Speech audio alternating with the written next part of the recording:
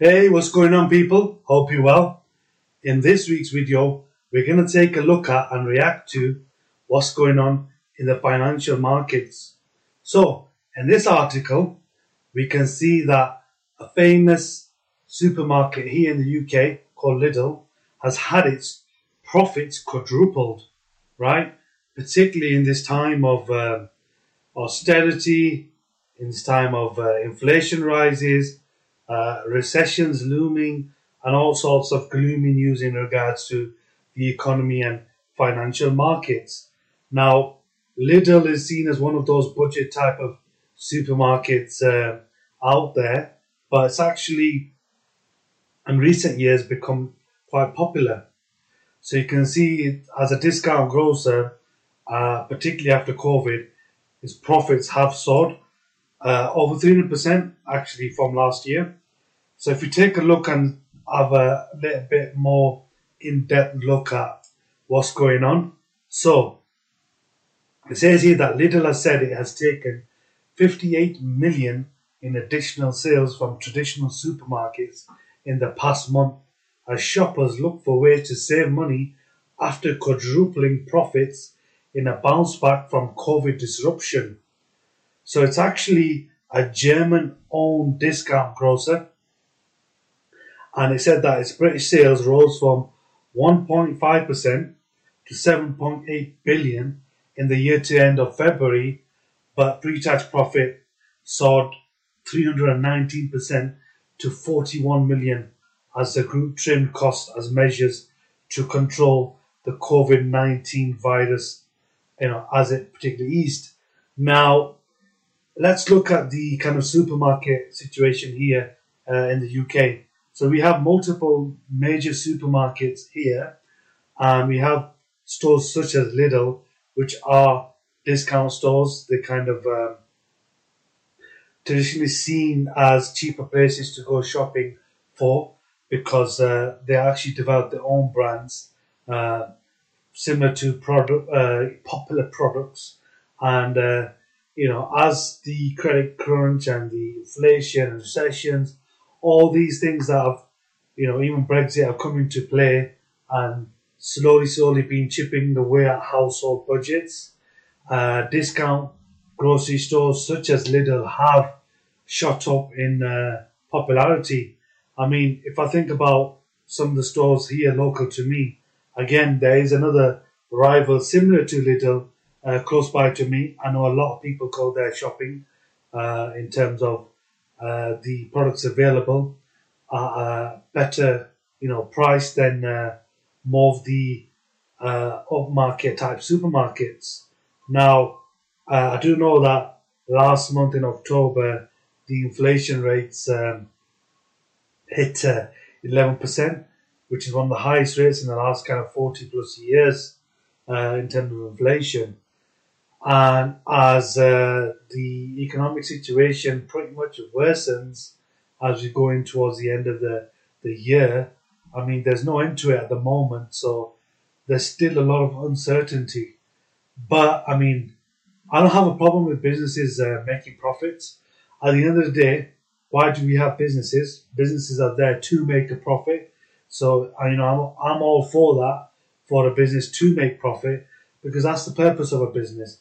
Now, if you look at these type of businesses, they do contribute to the economy in the country. They employ staff. So thousands and thousands of staff are employed. They get a wage, who then can run their own households, have money to buy things that they need, and have a general lifestyle and be able to live. So, the fact that Lidl has made and quadrupled its profits, I think is a good thing in the sense that it's actually growing as a business.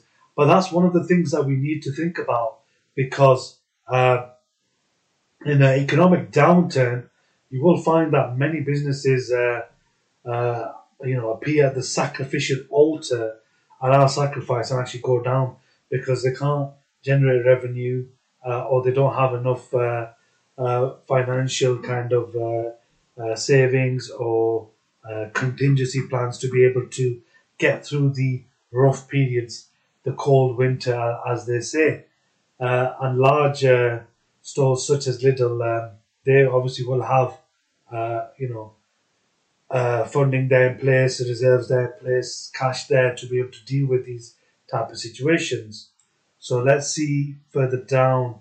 Um, so it says here that the company actually has more than 900 stores, so 935 stores in England, Scotland, and Wales. And like I just said, it does employ a lot of people. And we can see here that it employs at least 28,000 staff. Now, the company also said that the profit increase had come despite a 50 million rise in pay for hourly paid staff. Wow, 50 million rise in pay. I mean, that is quite a large sum, and we can see that. But obviously, we see that the cost of living has shot up, inflation has shot up more than 10%. So even though that the wages are going up, they are struggling to keep up in comparison to the cost of living crisis and the inflation levels in comparison to the wage rise. It says here 653 million was spent on 50 new stores and other assets. So that's including distribution centres down south in places like Luton and other parts of London as well. So actually, the company has invested a lot. I mean, a lot of money into the UK and across these different countries, England, Scotland, and Wales, and helping the economy grow, creating jobs, and also assets and investing into the country itself, which is quite good because then it's helping build up the economy. And as I mentioned, as some of the companies are going down and have had to basically close shop, other companies are actually going the opposite direction and are doing real well. I mean, the COVID pandemic, the lockdowns, they had a major impact on SMEs.